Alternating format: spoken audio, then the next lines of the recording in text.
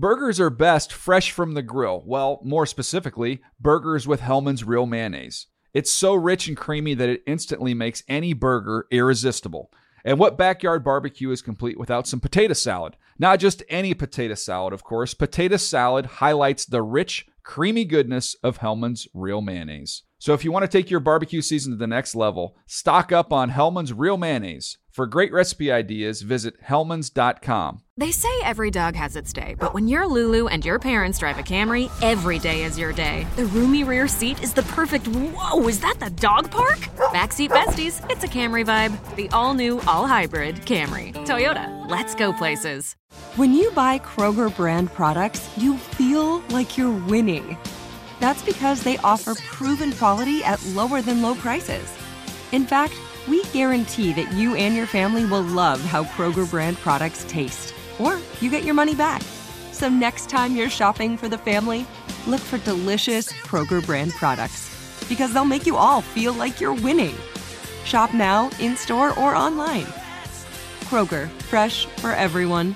Your credit card should match your lifestyle. At Kemba Financial Credit Union, choose a card with benefits that work for you. For a limited time, all cards have 2% cash back on purchases and 0% interest on balance transfers for a year. Apply at Kemba.org. Restrictions apply. Offer ends June 30th, 2024. You know that feeling when you walk into your home, take a deep breath, and feel new? Well, that's what it's like to use Clorox Scentiva. Because Clorox Scentiva smells like coconut, cleans like Clorox, and feels like energy. It'll elevate any cleaning routine to not just clean, but also make every room smell like a tropical coconut getaway. Discover how Clorox Scentiva's powerful clean and refreshing scents can transform your space. Get yours in coconut or other fabulous scents at a nearby retail store.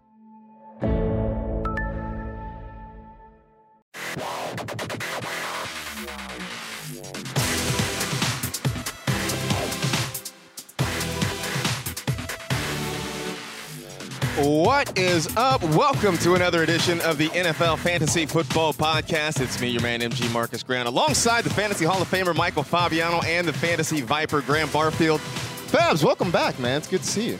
If the virus that took over my body for like the last week and a half was the San Francisco 49ers, and clearly I was the Green Bay Packers because I got my ass kicked. I got my butt kicked by this thing. The doctors didn't know what it was. It wasn't the flu. It wasn't mono. It wasn't strep throat. It was just some virus, man, and I had like 104 fever for like 3 days. Fever was over 102 for a week straight. Wow. Yeah, dude, it was... Sounds like pain. It was brutal, man. Sounds like pain. It was literally... and this is gross, but I literally went through at least 2 shirts a night. Oof. Because I was just sweating through everything. It was brutal. You just put a fan on you or something? No, it didn't matter because like 2 seconds later, I was freezing my butt off. Wow. It was one of those. It was brutal, man. Well, and Matthew got sick. So, but yeah, I'm back. Welcome back, man. Thank you. Thank you. It's nice to be back among the living. Yeah. So we got plenty to talk about on today's show. Some news and notes we'll get through. The big one, though, we'll debate Eli Manning because, why not? Also, since Fabs is back, he just recently put out his top 200 for Dynasty Leagues. So we'll get through some of that as well, just after perusing through it, some questions I had, and we're going to force you to account for yourself. Sounds good. What you did with your list. Plus some thoughts just on Kobe Bryant, because that was obviously the biggest story of the weekend, so we'll kind of get to that a little bit later in the show as well. Before we do that, though, of course, we'll go behind the glass, talk to our faithful producer, Senior Edward L. Murphy, Esquire. Murph, what's up? First of all, I'd just like to say, obviously, Fab's great to see you back here. And, guys, now we are in Super Bowl week, which is crazy. It flew by so fast. Right. But the best thing about this week, at least for me, and Marcus, you will not agree with this because I'm sure you're very nervous because your Niners are playing. But for me, no Eagles, no Patriots, no rival. Chiefs win. Great story from Mahomes in the offensive juggernaut. Andy Reid, great story there. 49ers win. It's the Jimmy G trade. Great defense. Kyle Shanahan, the team John Lynch built. Great story there. I could sit back, relax, enjoy either winner. There's no pressure. I'm not going to be mad one way or the other. It is a great feeling to be in the Super Bowl week. I'll tell you this, at least as of right now on this Monday, I'm very calm. Nice. I feel very calm. Now, probably when we get to Sunday, I'm the kind of person who doesn't really get nervous until like right as the thing is happening. Very good. So, and I think I told Graham this even leading up to the NFC Championship game. Like, I felt like they're sort of playing with house money, right? Like, nobody expected 13-3 and them to be playing for a Super Bowl. So, in a lot of ways, even if they had lost in the championship game, I would have been disappointed, but not heartbroken.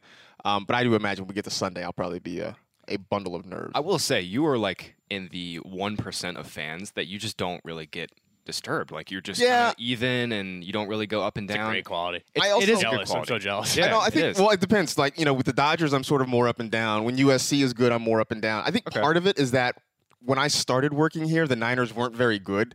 And I sort of made the decision to kind of emotionally divorce myself from it because I'm like, if I can't be here every Sunday and be upset when they lose, it's just not going to be productive. And so I think that has sort of helped a little bit. So That's the right outlook. Dan. yeah. So we'll see. I'm sure, like I said, by the time we get to Sunday, I'll feel a little bit. But you, clearly, you were a Niners fan for the Steve Young Super Bowl against San Diego. Yep.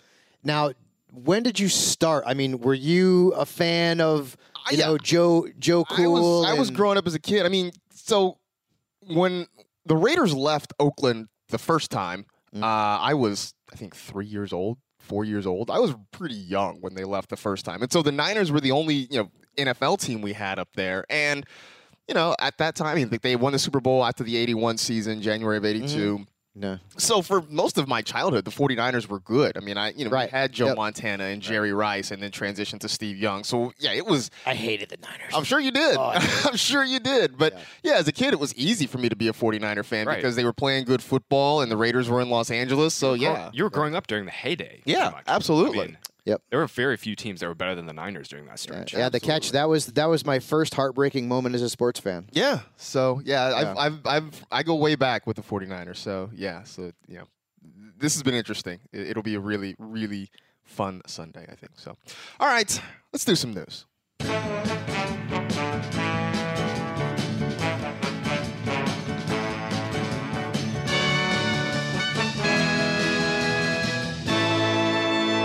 Let's do the news.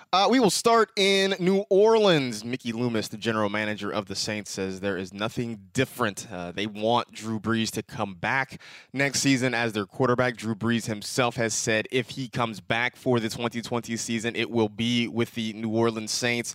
Look, it was a very good year for Brees, both on the field, certainly fantasy-wise. He did miss some time, obviously, with an injury, but when he was on the field, he was fantastic as always. Fabs, we'll get to your Dynasty Top 200 a little bit later on in the show, but I mean, if Drew Brees comes back, I would imagine he is potentially a top 10 quarterback drafted in most leagues. Yeah, I'd say back of the top 10, and a lot of it has to do with the fact that he finished. I mean, he had like one of the greatest finishes ever for a quarterback in terms of points. I think it was 91 fantasy points during the 3-week stretch of the fantasy playoffs. I think it was the most ever by a quarterback. So, I mean, he still showed that despite his extended age that he could still get it done. I still have question marks about him, when he's on the road and outdoor games. We've seen that kind of thing where he struggled, but I mean, he's got Michael Thomas. Traquan's had another season in the league. He's still got a lot of offensive talent. Maybe they add somebody through the draft or in the offseason through free agency. So if Brees is back, not top 5 Brees, but I would say probably 9 or 10. Yeah, well, Brees this past year when he was active, he finished the year tied as the QB5 with Russell Wilson and Patrick Mahomes. Now, granted, Mahomes had a game in there too where he got hurt. So did Drew Brees. So maybe they were a little bit higher. But when Brees was out there, like you mentioned, Marcus, he was still fantastic. Yeah. So we'll see what happens there. I mean, look. If for whatever reason he doesn't come back, I guess that puts Teddy Bridgewater there top of the list. Taysom Hill maybe gets some quarterback snaps. That was the thing. When Brees originally got hurt, I thought Taysom Hill and Bridgewater would kind of share. Right. It was mainly just Teddy back there. It was mostly Bridgewater. 5-0 without Brees, and it worked. Taysom has been more the Swiss Army knife, doing a little bit of everything there for Sean Payton. Yep. Further south in Miami, the Dolphins front office, they say they fully expect Ryan Fitzpatrick to be back in 2020. Now, they're also saying that they have enough ammo to move up in the draft if they want to. The obvious speculation there being that if they move up, it is to go get Tua Tagovailoa coming out of Alabama. Look, I mean, Graham, we sort of joked about it. Fitzpatrick was the leading rusher for the Dolphins this past season, but he played well enough. Does anything change if it's, in terms of the skill position players you're drafting, if it is Fitzpatrick versus, say, Tua next year. It only makes sense for them to bring back Fitz after this past year. He played. Right. I mean, he played really well for them. Got Devontae Parker a fat new contract, and yeah, of course the Dolphins have enough picks to go get Tua. I mean, they have 2 first-rounders. They've got 2 second-rounders. They've got a bunch of 3s too. I mean, they've got a lot of juice to get after it, and it would be a perfect kind of situation for them to move up, go get Tua, and have this kind of nice little. I mean, it's crazy to say, but the Dolphins would have a good quarterback stable if they have both Tua and Fitz. So let me ask you guys a question here, because I'm going to throw a few stats at you here. Fitzpatrick opens the season as the starting quarterback for the Miami Dolphins. Okay, since 2018, he's averaged more fantasy points than Aaron Rodgers, Josh Allen, Carson Wentz, and Kirk Cousins. Okay, from weeks 9 to 17 this past season, Christian McCaffrey, Lamar Jackson, Michael Thomas were the top 3 scoring fantasy players. The 4th was Ryan Fitzpatrick. Ryan Tannehill took over as the Titans starting quarterback in Week 7. Over those final 10 games, the only quarterbacks to score more fantasy points were Lamar Jackson and Ryan Fitzpatrick.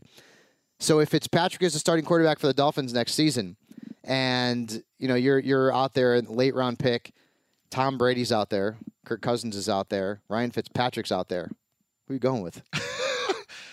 Leading rusher, Ryan Fitzpatrick. I mean, really. Isn't it crazy? But, I mean, he's been really good. Yeah. People forget the games that he started for Tampa Bay, because it was like Fitzpatrick 2 seasons ago, and then when Jameis came in.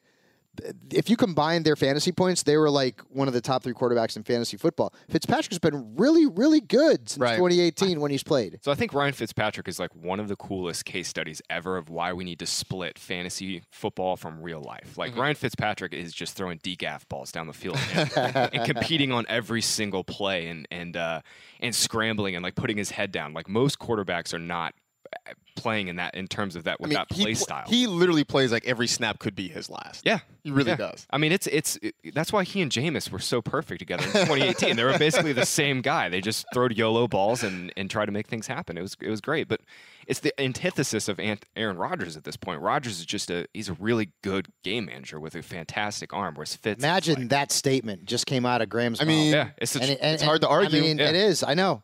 But Fitzpatrick's he's a draftable asset if he's a starter for the Dolphins. Absolutely. He absolutely is. It'd be 38. It'll be interesting to see how Tua's health progresses, because I think everybody expected him to kind of miss 2020 and sit it out, but it sort of sounds like he's going to be pretty close to health by the time training camp rolls around, when whomever drafts him. Yeah. Also, side note, this is the end for Josh Rosen, right? It's over. No. He's got to go someplace and be a backup. It's over. And I feel bad for that dude. Yeah. Marcus, is it time for us to give up our truther status? It is. Yeah. It is. I hung on for a while, but at this point, the opportunities isn't coming anytime soon. And, in the past, when the opportunity was there, he just didn't really do anything with it. Well, right now, too, I mean, outside of maybe, Chicago? Who's going to trade for him? No, I don't think anybody really will. So yeah, I think that dream is over. So, in Washington, Case Keenum. Speaking of truthers, I guess he's no longer a Case Keenum truther. Apparently, he has said it's Dwayne Haskins' team moving forward. Obviously, what we saw of him this past year, Fabs, Haskins needs some work. We'll see what he does in the offseason to sort of progress. But look, Terry McLaurin was having a great start to the year.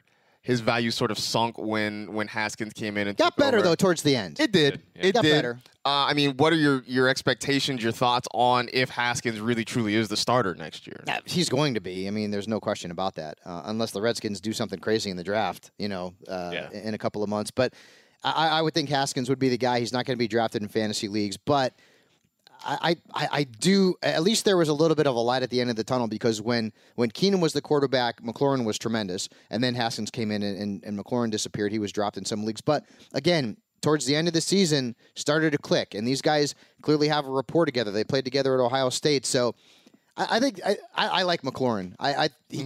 How many times in the last decade have we seen wide receivers really bust out like in that second season? Right. Yeah. Right. McLaurin could end up being that guy, and I mean, this is going to be a complete offseason, mini camps, training camps, where Haskins is going to be the guy. He's going to be taking the first team reps throughout, and he gained some valuable experience as a starting quarterback.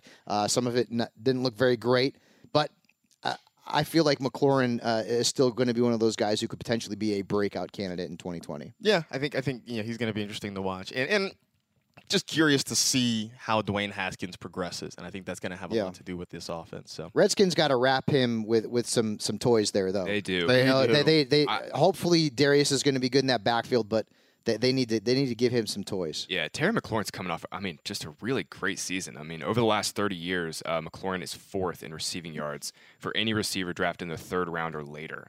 Cooper Kupp, T.Y. Hilton are in the top 6, like Marcus Colston, Keenan Allen, guys up there too.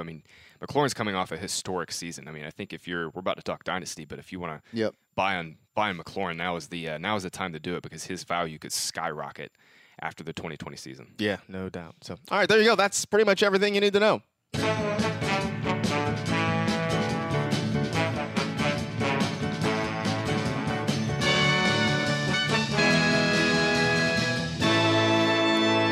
That was the news. All right, so the one headline that I did not include in our news section because I wanted to save it for here was the thing that happened on Friday in the NFL where Eli Manning made it official. He announced his retirement from professional football after 16 seasons, which immediately launched the conversation about whether or not Eli Manning is a Hall of Famer. Now, there right now seem to be two camps about this. That he, was a guy who during the regular season was just kind of okay, and that shouldn't be enough to get him in. The other side saying, well, look, he had 2 amazing playoff runs. He won 2 Super Bowls. Not only did he win 2 Super Bowls, but he beat Tom Brady and the Patriots in both of those Super Bowls, won some MVPs, won Super Bowl MVPs, and that alone should be enough. That you can't tell the story of the NFL without the Patriots. You can't tell the story of the Patriots without Eli Manning, and that should be enough. That debate is going to go on for the next 5 years, probably even beyond that, whatever happens with Eli Manning's Hall of Fame status. But I always like to ask the question a little more, focused because we're a fantasy football podcast. So when it comes to Eli Manning and fantasy football, the postseason has nothing to do with it. What Eli does, in January and beyond has nothing to do with his fantasy stats because we are done playing. So the question is Eli Manning a fantasy football Hall of Famer? Does he go in our fantasy ring of honor? I say no. Just because, there weren't enough top-level finishes. He was obviously a great compiler, had fantastic longevity. I know that's definitely a criteria for a lot of Hall of Fame voters. I don't know if it should be, but I don't see it. I will say, though, Eli supported a bunch of really good receivers in his time with the Giants. Right. Over his entire starting career, Eli supported 16 top 20 fantasy receivers, and a bunch of those were like top 10 guys. Granted, he had a bunch of talent around him, even dating back well before Odell Beckham, like Victor Cruz, Mario Manningham, Plexico Burress. All of those guys were really top-end fantasy talent. So I don't think Eli's in the Fantasy Hall of Fame, but he's definitely helped get good receivers, good fantasy seasons. Yeah, what's funny is that his highest finish as a fantasy quarterback was 5th. Yes. Wow. 2005. And he only had 224 fantasy points. Like, that was and we're talking about a different era, too. But you want to look at the top quarterback was Carson Palmer that he had 265 points. Now we're talking about Mahomes and 400 points and Lamar Jackson going over 400, so it's clearly different. But you're looking at a top 10 that had Trent Green in it and Jake Plummer in it and Kerry Collins in it. So, Eli was fine, but Hall of Famer? Man. So in his QB5 season in 2005, he threw 17 picks. Yeah. Yep. That's just, 24 touchdowns and 17 picks. You'd be like the QB 22 right now. Yeah. During this era. I know. Obviously, I didn't even break 3,800 passing yards that year either. So yeah, different time. In his career, 6 top 10 finishes. As Faz mentioned, the QB5 in 2005. He was QB6 in 2011. 3 seasons with 30-plus touchdowns. That was an awful season for quarterbacks. Oh my God. Favre was 15th. And you remember, Favre had some seasons where he wasn't very good. And he had 16 starts that season. McNair had 14 starts, and he was 14th. Mark Brunell was 13th. This is hell. Drew Brees. I'm sorry. Drew Brees was 9th. Drew Bledsoe was 11th. Was it 2005 Favre's Jameis year? For the Cowboys. That's the year he went. Favre had 29 picks. Yeah. 29. Wow. Yeah. Yeah. And then Jameis said, "Hold my beer." in 2019. Jameis did it in the most spectacular fashion. A pick six. It had to end. His season to. had to end that way. It had to end in a pick six to close out the game. Yeah, man, that was the most spectacular way. Eddie, I mean, let's get your thoughts on here. I mean, I know you're a young man. I don't know if Eli Manning was ever on any of your fantasy football teams back in the day, but I mean, even being the homer that you are, he's not a Hall of Famer. I don't think I'm a homer, but no, I don't. You're a homer. Fantasy, like Eli is a fantasy Hall of Fame. I would not agree with that. Yeah. And the Pro Football Hall of Fame in Canton, that's a different story. Obviously, I think he is for a number of reasons, but no, I mean, he was never like my. If you're starting Eli outside of maybe 2011 and maybe a few other spots, it probably either meant the rest of your team was stacked and took a quarterback in the last round, or you were just your quarterback was on a bye or injured or something, because you probably don't want to start Eli. So I probably have to look this up though. But I remember I was listening to Mad Dog on Sirius XM. And I'm pretty sure there was a question, how many postseason wins did Eli Manning have in his non-Super Bowl seasons? 0. None. Yeah. so either he went all the way or he went nowhere. Right? No, right. Wow. Yeah, none. Yeah. Didn't have any. I never realized that. Yep. Yeah. That is insane. Wow, that is kind of crazy. Yeah, first round loss to the Panthers, first round loss to the Packers. Trying to think of the other ones. 2015, they had a first round loss. I remember that Packers game. That was in Green Bay. Green Bay, yeah. That was like Odell dropped a few balls. McAdoo's first season as head coach. He brought him to the playoffs. I know they lost. They got blown up by the Panthers, I think.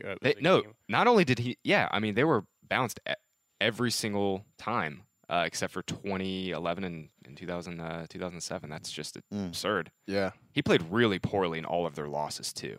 So it was basically like if Eli got hot, like they were going to watch out. Yeah. Watch Eli out. got hot. Watch out. Yep. Yeah. If he got hot, it was 4 straight wins. If he wasn't, then it was a problem. Yeah. All right. That was easy. All right, so that moves us on to the Dynasty Top 200 list. Fabs, you just posted yours, Friday, I believe it was. Yeah, that was like towards the end of my my sickness, and I'm like, you know what, I got to do something. I'm itching to do something. I'm tired of sweating and sitting in bed doing freaking nothing. So I was like, yeah, let me put this little thing together. Yeah, so I went through, and you guys can find it, NFL.com/Fabiano. You can go and find it there. So I went through and picked out, first off, the top 5 at each position in your top 200, and then just some questions about each of them. So we'll start the quarterbacks, which, why not? The quarterbacks, no major surprises here, I think, in the top 5. Lamar Jackson, Patrick Mahomes, Deshaun Watson, Kyler Murray, and Russell Wilson. I figured you'd be surprised, though, where I have Lamar Jackson. Like, I have him Not really. I have him 26th, and you know me with quarterbacks. Yeah, I mean, overall 26th. I mean, no, because Yeah. I know you, so I'm not really surprised about that at all. Okay. The one thing that surprised me, though, is like when it came to your list of quarterbacks, Aaron Rodgers at QB9. Is that just because is it about Aaron Rodgers, or is it just about the rest of the guys around him in that ranking? I mean, he just turned 36. He averaged 17 points a game. He was the QB 16 in points per game among quarterbacks. And I mean, Graham said it, game manager. Like, right. I mean, 9 might even be too high. Yeah. It might be right. I think that's kind of what surprised me. I was like, I felt like that was it might even be a little bit too high for Rodgers, but he's coming off a bad season, and I don't know that he's going to ever come back to being an elite fantasy quarterback. But the guys that I have ranked behind him, there could end up being some movement as we go through the off season. But I felt like 9 was fair for Rodgers at this point. All right. The other one, Baker at 10, Jameis at 11. Are we hoping for a Baker? It's redemption. I mean, he's 24. Winston's 26. Winston has 44 picks in his last 27 games, and I feel like Winston, is another 3 or 4 interceptions away from being a backup somewhere in the league. We don't even know where he's going to play. Right. Yeah. I mean, would anybody be surprised if Winston started this season as the number 1 guy somewhere, and 4 games into the year, backup? Like I just feel like Baker is younger. He had a crappy year. I get it. Maybe things will be different under Stefanski. We'll see what happens. But he's got a lot of talent around him, and I guess I'm willing to give him the benefit of the doubt and feel like he could. Maybe that was as bad as it's going to get for Baker. Right. I do wonder, though, with Stefanski and with the Browns, what they want to do is obviously come out and establish Nick Chubb and give him like 350 carries. Yep. I do wonder if they're going to just take a page out of the Vikings playbook from last year and just really kind of make Baker Mayfield sort of a game manager, run a ton of play action, not have a ton of pass attempts. I do wonder. I also felt like, too, Baker has more job security in that, number 1 overall pick. The Browns are not going to give up on him anytime soon. They have nothing behind him. He does at have the more position, job security, for sure. Whereas Jameis, don't know where he's going to be in 2020. Right. Could end up back with Tampa Bay. We'll see what happens, but I'd rather have Baker than Winston in Dynasty at this point. Yeah, it would be interesting. You mentioned the Stefanski angle too there. If they basically turned Baker Mayfield into Kirk Cousins, how that works out. I think Baker could be a more accurate, slightly more mobile version of Kirk Cousins, which could be good for fantasy. Real quick, where would you have Joe Burrow right now? Because I know you didn't include rookies. Yeah, there are no rookies in this list. Yeah, I mean, boy, would you rather? He'd certainly be ahead of Aaron Rodgers. He'd be ahead of Drew Brees. I mean, obviously those are because of his age. Boy, I tell you, I got to look at the list right now. But I mean, I think you would have him over Rodgers at QB9. Oh, really, it's no question about it. Wentz or Josh Allen. Wentz, Burrow, or Josh Allen. I like Josh Allen so much. Yeah, for sure. All right. I like Josh Allen a lot, man. And Carson Wentz feels so overdue for a huge fantasy season. That's the neighborhood he's going to be in. We just need the stars to align. We need Wentz to stay healthy, and we need his pieces around him to stay healthy for a season. Eagles need a field stretcher. They need to call Robbie. Well, I mean, Deshaun, I don't know what his contract situation is off the top of my head, but I mean, still the guy who had a whole heck of a lot of speed, just couldn't stay healthy this year. But that's where he'd end up being. Burrow would be like top 10, ahead of Rodgers, ahead of Breeze, those guys. Yeah. All right. Over to the running backs. They're your top 5. Again, not really a lot of surprise. Christian McCaffrey, Saquon Barkley, Ezekiel Elliott, Alvin Kamara, Dalvin Cook. Is it injury that keeps Dalvin out of the top 3? Is it just the potential for him getting hurt? Well, look at the top 3. I mean, there's look. Yeah, I mean, like that also. Yeah, McCaffrey. I wouldn't be surprised if Saquon's the number 1 running back in fantasy football in 2020 when all is said and done. I mean, Zeke is just super durable and reliable, and he's going to give you 20 points a game no matter what. And the Cowboys have McCarthy now with Kellen Moore continuing to call the shots, and they're gonna just lean on Zeke. They're gonna continue to do that. Kamara and Cook, I feel like they're very close in value. I went with Kamara just because he's got a longer track record, and because like as good as Dalvin Cook is, and I mean 5's pretty good. Mm-hmm. Every year he's gotten hurt. Yeah, no, I mean 5 is nothing to laugh about. Every year he's gotten hurt. But the talent is clearly there, and we saw that this past season where he could end up being a top 3 running back, like without question. Get Nick Chubb as your running back 6. Does that change? Does he move up if Kareem Hunt isn't in Cleveland next year? It could. Mm-hmm. It could potentially. I mean, when you look at the numbers, and we've talked about this on the podcast too. The targets and the receptions go down. If Nick Chubb is like the true featured back, what we saw in the games where he was the guy compared to when Kareem Hunt, I mean, it was there was a pretty big difference there. The touchdowns weren't there with Kareem Hunt as well. So he could, I could see myself moving him past Dalvin Cook and potentially Alvin Kamara, but he wouldn't move into the top 3 for me. Browns have an interesting call with Hunt because he's a restricted free agent. Yeah. They could bring him back before the deadline passes. Mm-hmm. I don't know if they will though. Well, and then he got a little bit of trouble here recently too. So I don't know. Looking at the numbers, if you go to I also posted my top 200 interesting fantasy facts from 2019. Chubb was the RB8. He averaged 6 fewer fantasy points and 20 fewer scrimmage yards per game with Kareem Hunt there, and he also had just 2 touchdowns after Hunt returned from that suspension. He had 6 before that, so it's big, man. Like Nick Chubb is. Like, hell, he could end up being a top 5 overall pick in redrafts for sure. If Kareem Hunt's no longer in the mix there in Cleveland. That's a big question mark for fantasy fans. Yeah, no doubt. It's no surprise. Obviously, your list was very top heavy with running backs. Not really a shock there. And I think, do we believe there are going to be more workhorse backs? I mean, the guy's always at the top, right? I mean, McCaffrey, Barkley, Zeke, Kamara, Cook, Chubb. These are all guys who you know are going to get the ball a ton. I know Josh Jacobs was sort of near the top of that list as well. I mean, I don't know. Is this just me being hopeful, wishful thinking that we're going to get more workhorse backs in 2020? It could end up being that way, though, because if you think about it, so we're hoping.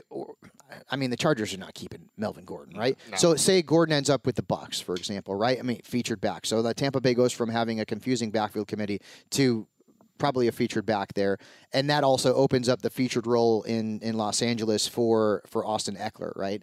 So that could be that could be one of the one of the moves that is made during the offseason. And if Nick Chubb is the guy in Cleveland and Kareem Hunt goes somewhere else, I mean, boy, then you've got two potentially top 10 fantasy running backs. So you're right.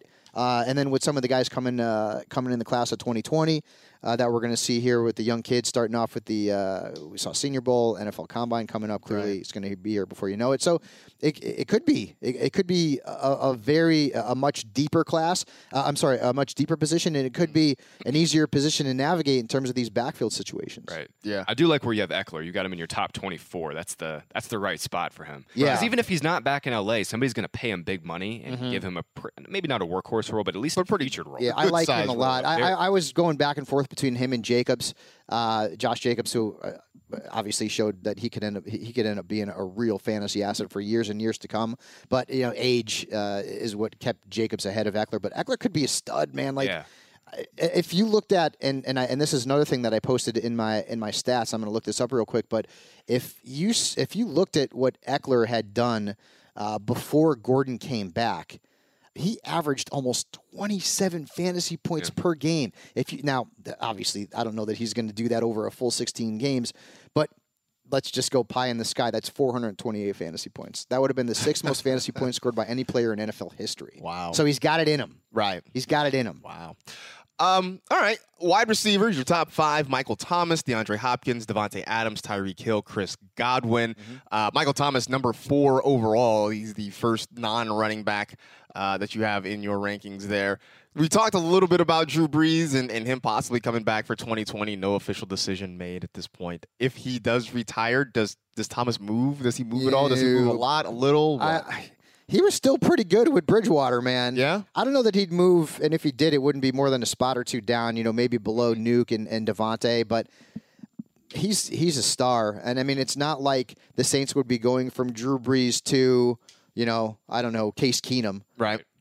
Teddy Bridgewater has shown that he could be a pretty damn good quarterback in the National Football League, and when he was the guy, he was still peppering Thomas with targets. So. Yeah, I think Michael Thomas has proven that he's sort of like DeAndre Hopkins in the sense that he's quarterback proof. Like, I know it's been nice to get Hopkins with the only player in NFL history who has ever stopped Nuke Hopkins is Brock Osweiler.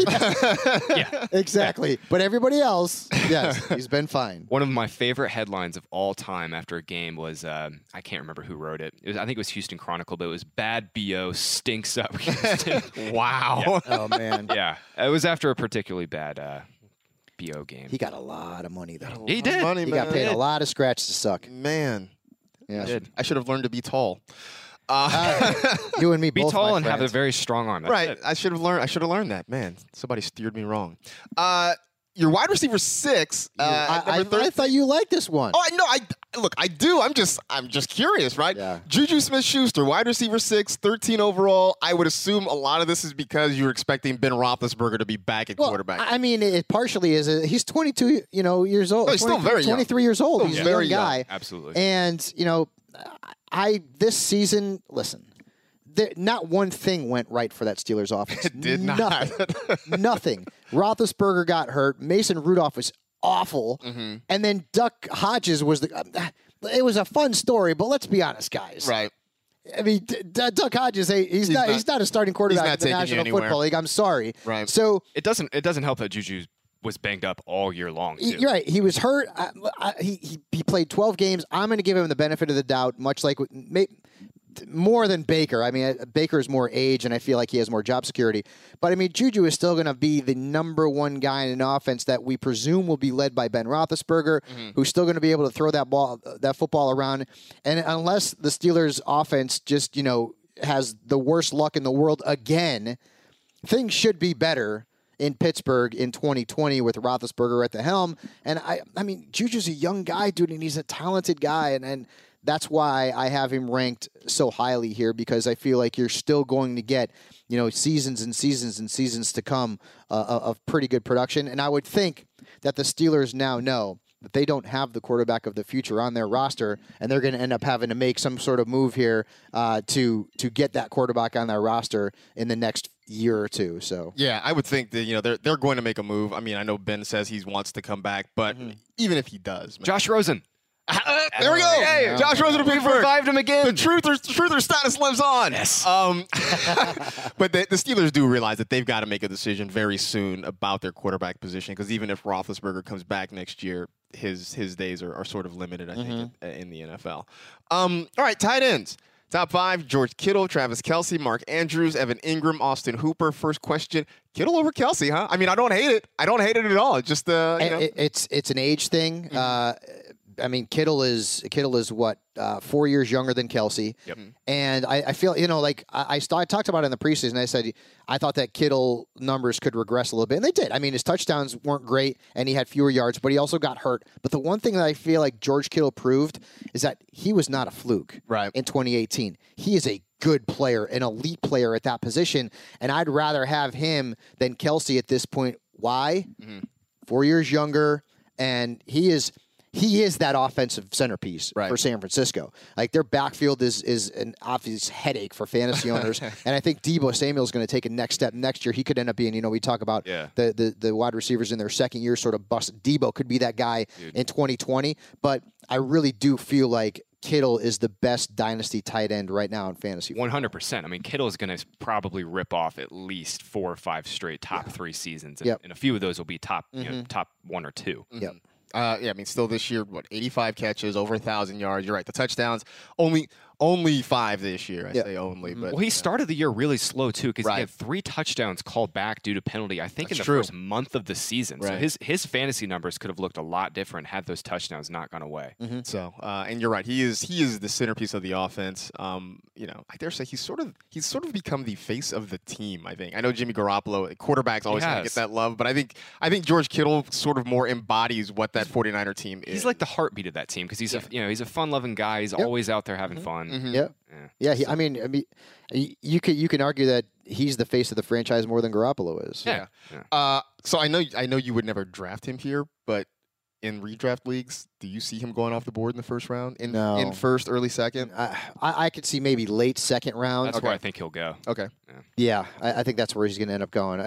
Marcus knows me. I'm not doing it. Yeah, no, I mean, like I said, I know you would never do it there. I'm just curious where people are going to start to reach for him. You got Zach Ertz as tight end 6. Yeah. Out of the top 5, huh? You got Austin Hooper just ahead of him, right? Again, age. Ertz is 29. He saw decreases in targets, in catches, in yards, touchdowns, and fantasy points. We were all over that. In 2019. Right. Dallas Goedert has started to, creep up. He's getting more opportunities, and I think he's only going to continue to get more opportunities. Right. In fact, I think if you can sell high on Zach Ertz in Dynasty right now, might not be a bad move. I'm with you on that 100%. I actually think Dallas Goedert's better than Zach Ertz. I think he provides more after the catch. Zach Ertz does not play on the line of scrimmage. He's typically flexed out. Goedert can play on the line of scrimmage.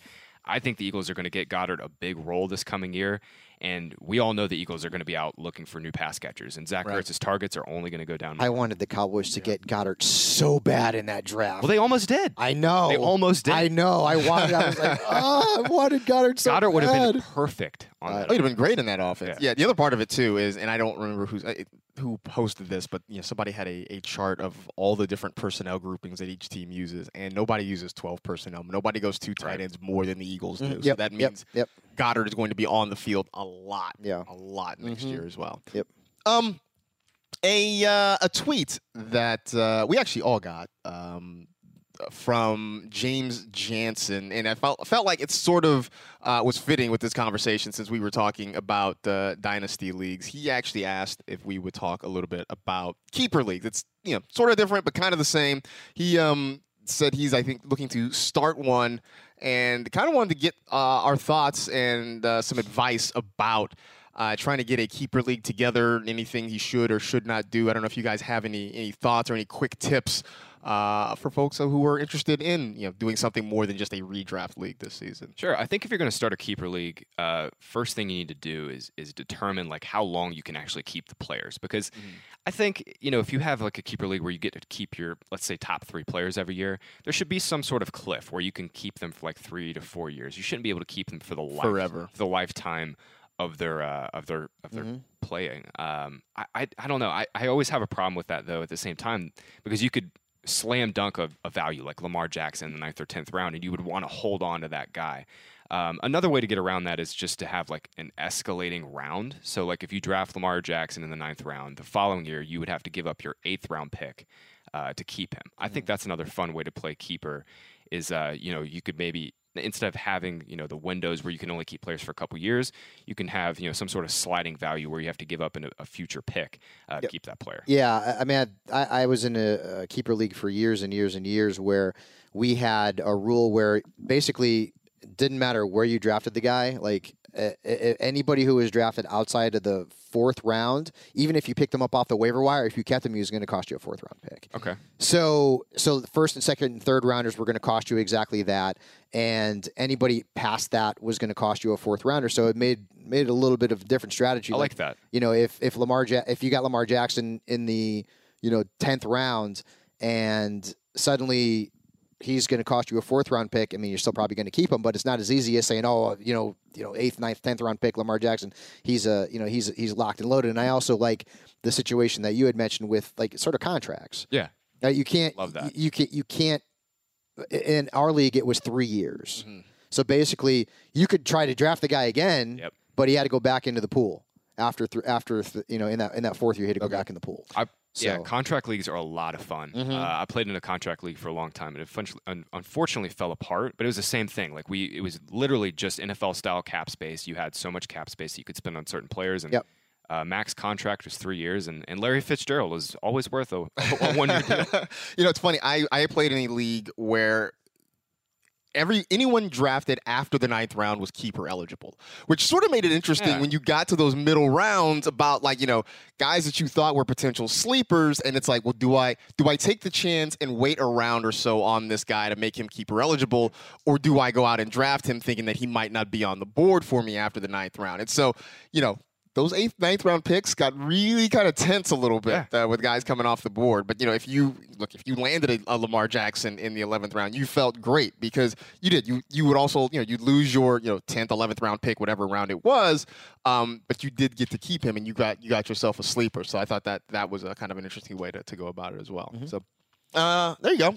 Leagues are fun, man. It's also like you also have to determine how many players you can keep. How many you can keep, right? Exactly. And that's why, like, when we get keeper league questions, it's like really hard unless you're very specific. I think most keeper leagues are like 3 to 5 players. Mm-hmm. Right. That's typically what it is. Yeah. Mm-hmm. Yeah. So there you go, James. Hopefully that helps. Enjoy if you do get your keeper league started up. Definitely enjoy. And by the way, if you guys have questions during the off season, we are certainly glad to get them. We will try to get to as many of them as we can, especially because it is slower now. So if you got the I guess procedural questions, if you will, or things like that, we're definitely down to talk about it. Want to end the show? Look, unless you have there was no way to avoid it yesterday. If you were near a television, a radio, a phone with the internet, you heard about the death of Kobe Bryant. Died. He, along with his daughter, 13-year-old daughter, Gigi, and 7 other people died in a helicopter crash just outside of Los Angeles on Sunday morning. Look, obviously, it's not a football story, but it is big enough that it has kind of consumed everything and everyone, I think, for the last 24 hours and probably beyond. It was... I was talking with one of my best friends last night about it, and we were both just sort of trying to wrap our heads around this thing, right? Because, guys, we couldn't think of another situation where you had an athlete still so young, not far removed from, a literally Hall of Fame, all-time great playing career, who just died so suddenly. I mean, we've had athletes die. We've had athletes die young. A guy like Dale Earnhardt died at the Daytona 500. But, I mean, most of the time we came up with it was athletes who maybe had sort of regional appeal or appeal within their sport. You know, Pat Tillman was a guy who was well known within football circles, but didn't necessarily have the broad appeal. We couldn't think of anything on this level. The closest thing we could come up with was Magic Johnson announcing he had HIV. I mean, this just, I don't know. I feel like, guys, this is going to be one of those, like, you'll remember where you were when you found out the news that Kobe Bryant died. I will. Dude, I mean, I actually had gotten a text from a friend of mine, and he had sent something on Twitter, and he was like, "Is this true?" You know, because knowing that I live in Los Angeles, and I was walking with my girlfriend Matthew and Kylo down to Manhattan Beach to have lunch, and so I had no clue, and I'm like, whoa. What's this? And so, of course, I go right to Twitter, and everything's blowing up. I texted some of my friends, some of whom like knew Kobe Bryant and had casual relationships with him, and they were like, there was a helicopter crash. I know people who live in that area where the crash actually happened, and then there was like there was all kinds of just crazy reports going on about who was on the helicopter, right? And who the obviously Kobe Bryant was one of my basketball heroes. I mean, I grew up, and you can make fun of me all you want. I grew up in Connecticut, but I was a Lakers fan. I was a Lakers fan ever since the finals against the Sixers, where Magic took over for Kareem, who was injured, and Magic played center, and he went nuts. And I fell in love with the Lakers because of Magic Johnson. And so I remember where I was when the HIV announcement came out. But this is worse because Kobe lost his life, and what's worse to me is that his daughter, 13 years old, also lost her life in this tragic accident. And so it's going to be something that I'm going to remember not only just as a sports fan, but I mean just as a human being for the rest of my life, because it's such a tragedy, when someone dies so young. I mean, and I have Matthew, Marcus, as a dad, you at some point I'm sure will be, but the thing that just breaks my heart is thinking that helicopter's going down and Kobe knows it, and his daughter is right there, and there's nothing he can do to stop what's going to happen, and that is just the most heartbreaking part of this whole thing. I think if anything, it's just a reminder to try to always live in the moment. I think when you're with your loved ones or with your friends, whomever it is, there's a lot of things in life that are completely out of our control. As much as we think that we're in control, we're really not. There's a lot of randomness that takes place around us, and yesterday was just a really good example of it. I'm with you though. I mean, I grew up. I'm going to age myself here, but I grew up watching Kobe like all throughout the 2000s. I mean, he's one of my definitely one of my idols, I think. In 2002, my dad took me to Charlotte Hornets Lakers game, and Kobe played just like absolute that entire game. Didn't make a shot, but he hit the game winner, and the whole arena just went completely nuts. It was a fadeaway two from like just impossible shot. He fell back on his butt, made the shot. Kobe had so many moments, just random Hornets regular season game is obviously just a one-off, but it was like one of those moments in your life where I'll never forget. Like, he played terrible that entire game, but he persevered and came back and won it for his team. There's so many moments in Kobe's career where he did something similar to that, and I think his just ultimate determination and his ultimate competitiveness is what will live on with him. Is he was just the ultimate athlete, and I'm still in shock. And if we learn anything from this too, is that just as human beings, is that like, man, 5 minutes from now is not guaranteed for anybody. Exactly. So, hug your loved ones, tell them that you love them.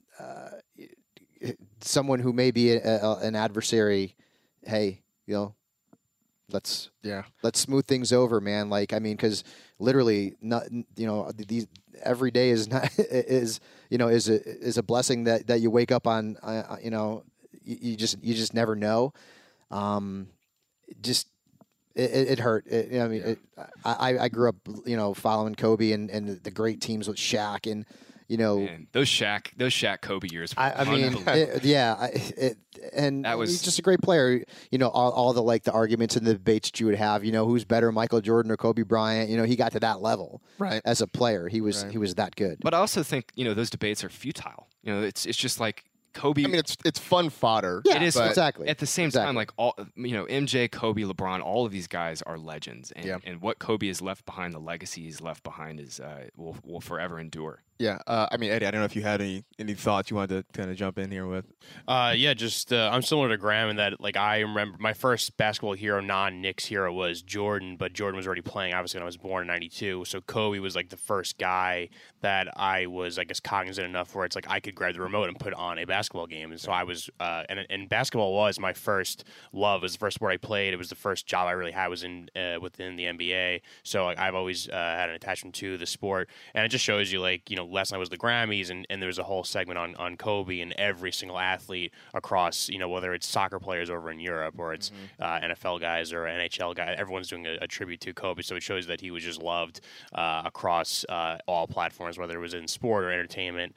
And he was just a guy that was just the best competitor. He was the icon of at least this our generation, Graham, and think about all the great players the Lakers had. When you go back to Elgin Baylor and Jerry West, and Kobe is probably the guy that shines the brightest, which is that speaks volumes. So it's something that's just obviously it's awful for not only him, his daughter, and then the other families and little girls that were with them going to their basketball game. It's miserable to read, but he was really one of the all-time greats, and I saw somebody tweet, like, you were not a great NBA player unless you were compared to Kobe Bryant. I think that's like the best way to describe him. It's perfect. And I think, all the young players the NBA is just littered with so much young talent. It's such a good time to be an NBA fan. Yeah. But all of these guys were inspired by Kobe.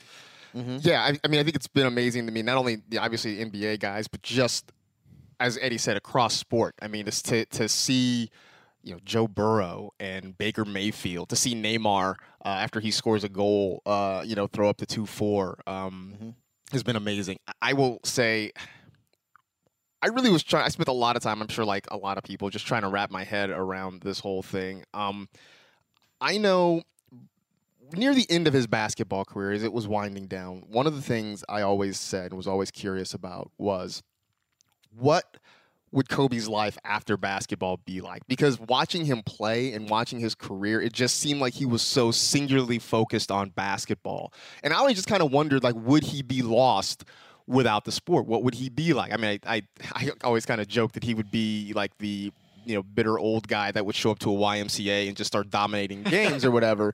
And I think part of what has hit me so hard about this is seeing how he has really flourished after his basketball life, and sort of, I think, understanding what the quote unquote Mamba mentality was. I think we've shorthanded it now to just to say shoot your shot.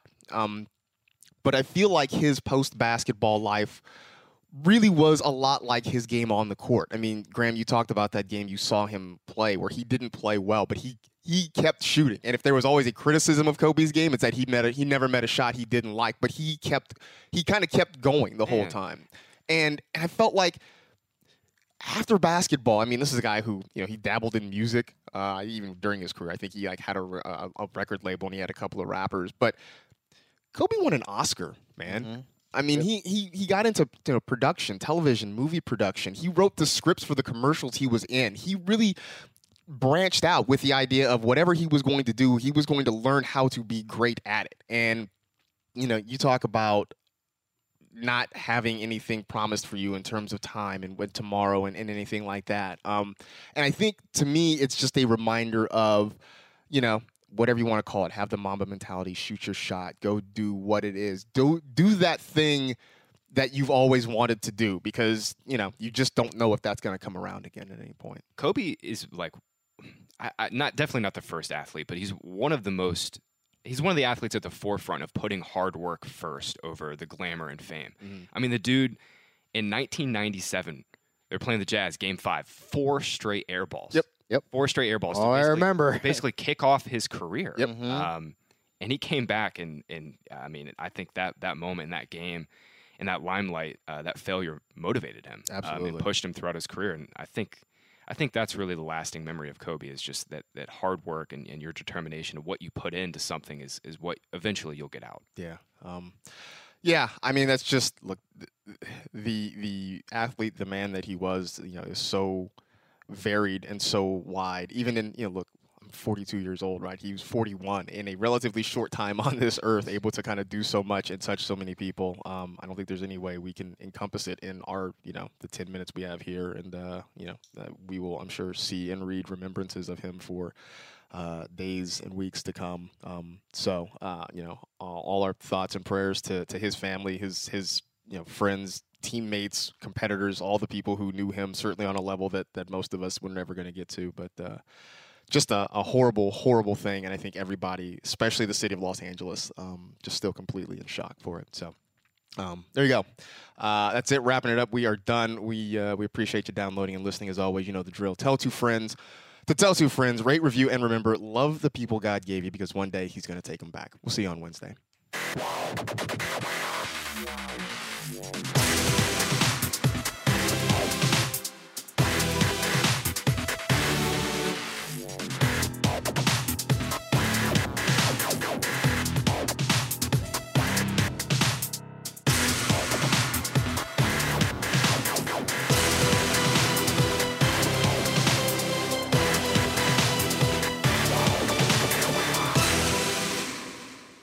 You go into your shower feeling tired, but as soon as you reach for the Irish Spring, your day immediately gets better. That crisp, fresh, unmistakable Irish Spring scent zings your brain and awakens your senses. So when you finally emerge from the shower, 37 minutes later, because you pay the water bill so you can stay in there as long as you want, you're ready to take on the day and smell great doing it. Irish Spring Body Wash and Bar Soap. Fresh, green, Irish. Shop now at a store near you. They say every dog has its day, but when you're Lulu and your parents drive a Camry, every day is your day. The roomy rear seat is the perfect, whoa, is that the dog park? Backseat besties, it's a Camry vibe. The all-new, all-hybrid Camry. Toyota, let's go places. Burgers are best fresh from the grill. Well, more specifically, burgers with Hellmann's Real Mayonnaise. It's so rich and creamy that it instantly makes any burger irresistible. And what backyard barbecue is complete without some potato salad? Not just any potato salad, of course. Potato salad highlights the rich, creamy goodness of Hellmann's Real Mayonnaise. So if you want to take your barbecue season to the next level, stock up on Hellmann's Real Mayonnaise. For great recipe ideas, visit hellmanns.com. Your credit card should match your lifestyle. At Kemba Financial Credit Union, choose a card with benefits that work for you. For a limited time, all cards have 2% cash back on purchases and 0% interest on balance transfers for a year. Apply at Kemba.org. Restrictions apply. Offer ends June 30th, 2024. You wouldn't expect to hear that we're America's third best city for beer like this one. Or home to vibes like this. And this. It might surprise you that we're top 10 for immersive art that's like, whoa. And, not to mention, we have one of the top zoos in the country. So can a city with the country's best pro soccer team, ranking as a top culinary destination in the world, be in your own backyard? Yes, Columbus. Plan your summer at experiencecolumbus.com/summer.